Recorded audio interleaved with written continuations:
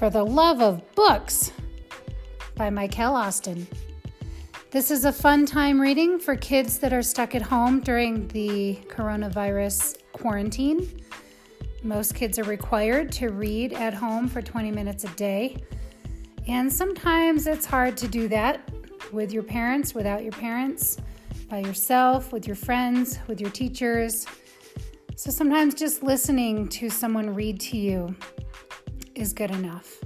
So here's 20 minutes of me reading Little Women, a book by Louisa May Alcott. It was published in 1868. This is a fictional book for juvenile and young adults. And I'm starting at chapter 8. Enjoy!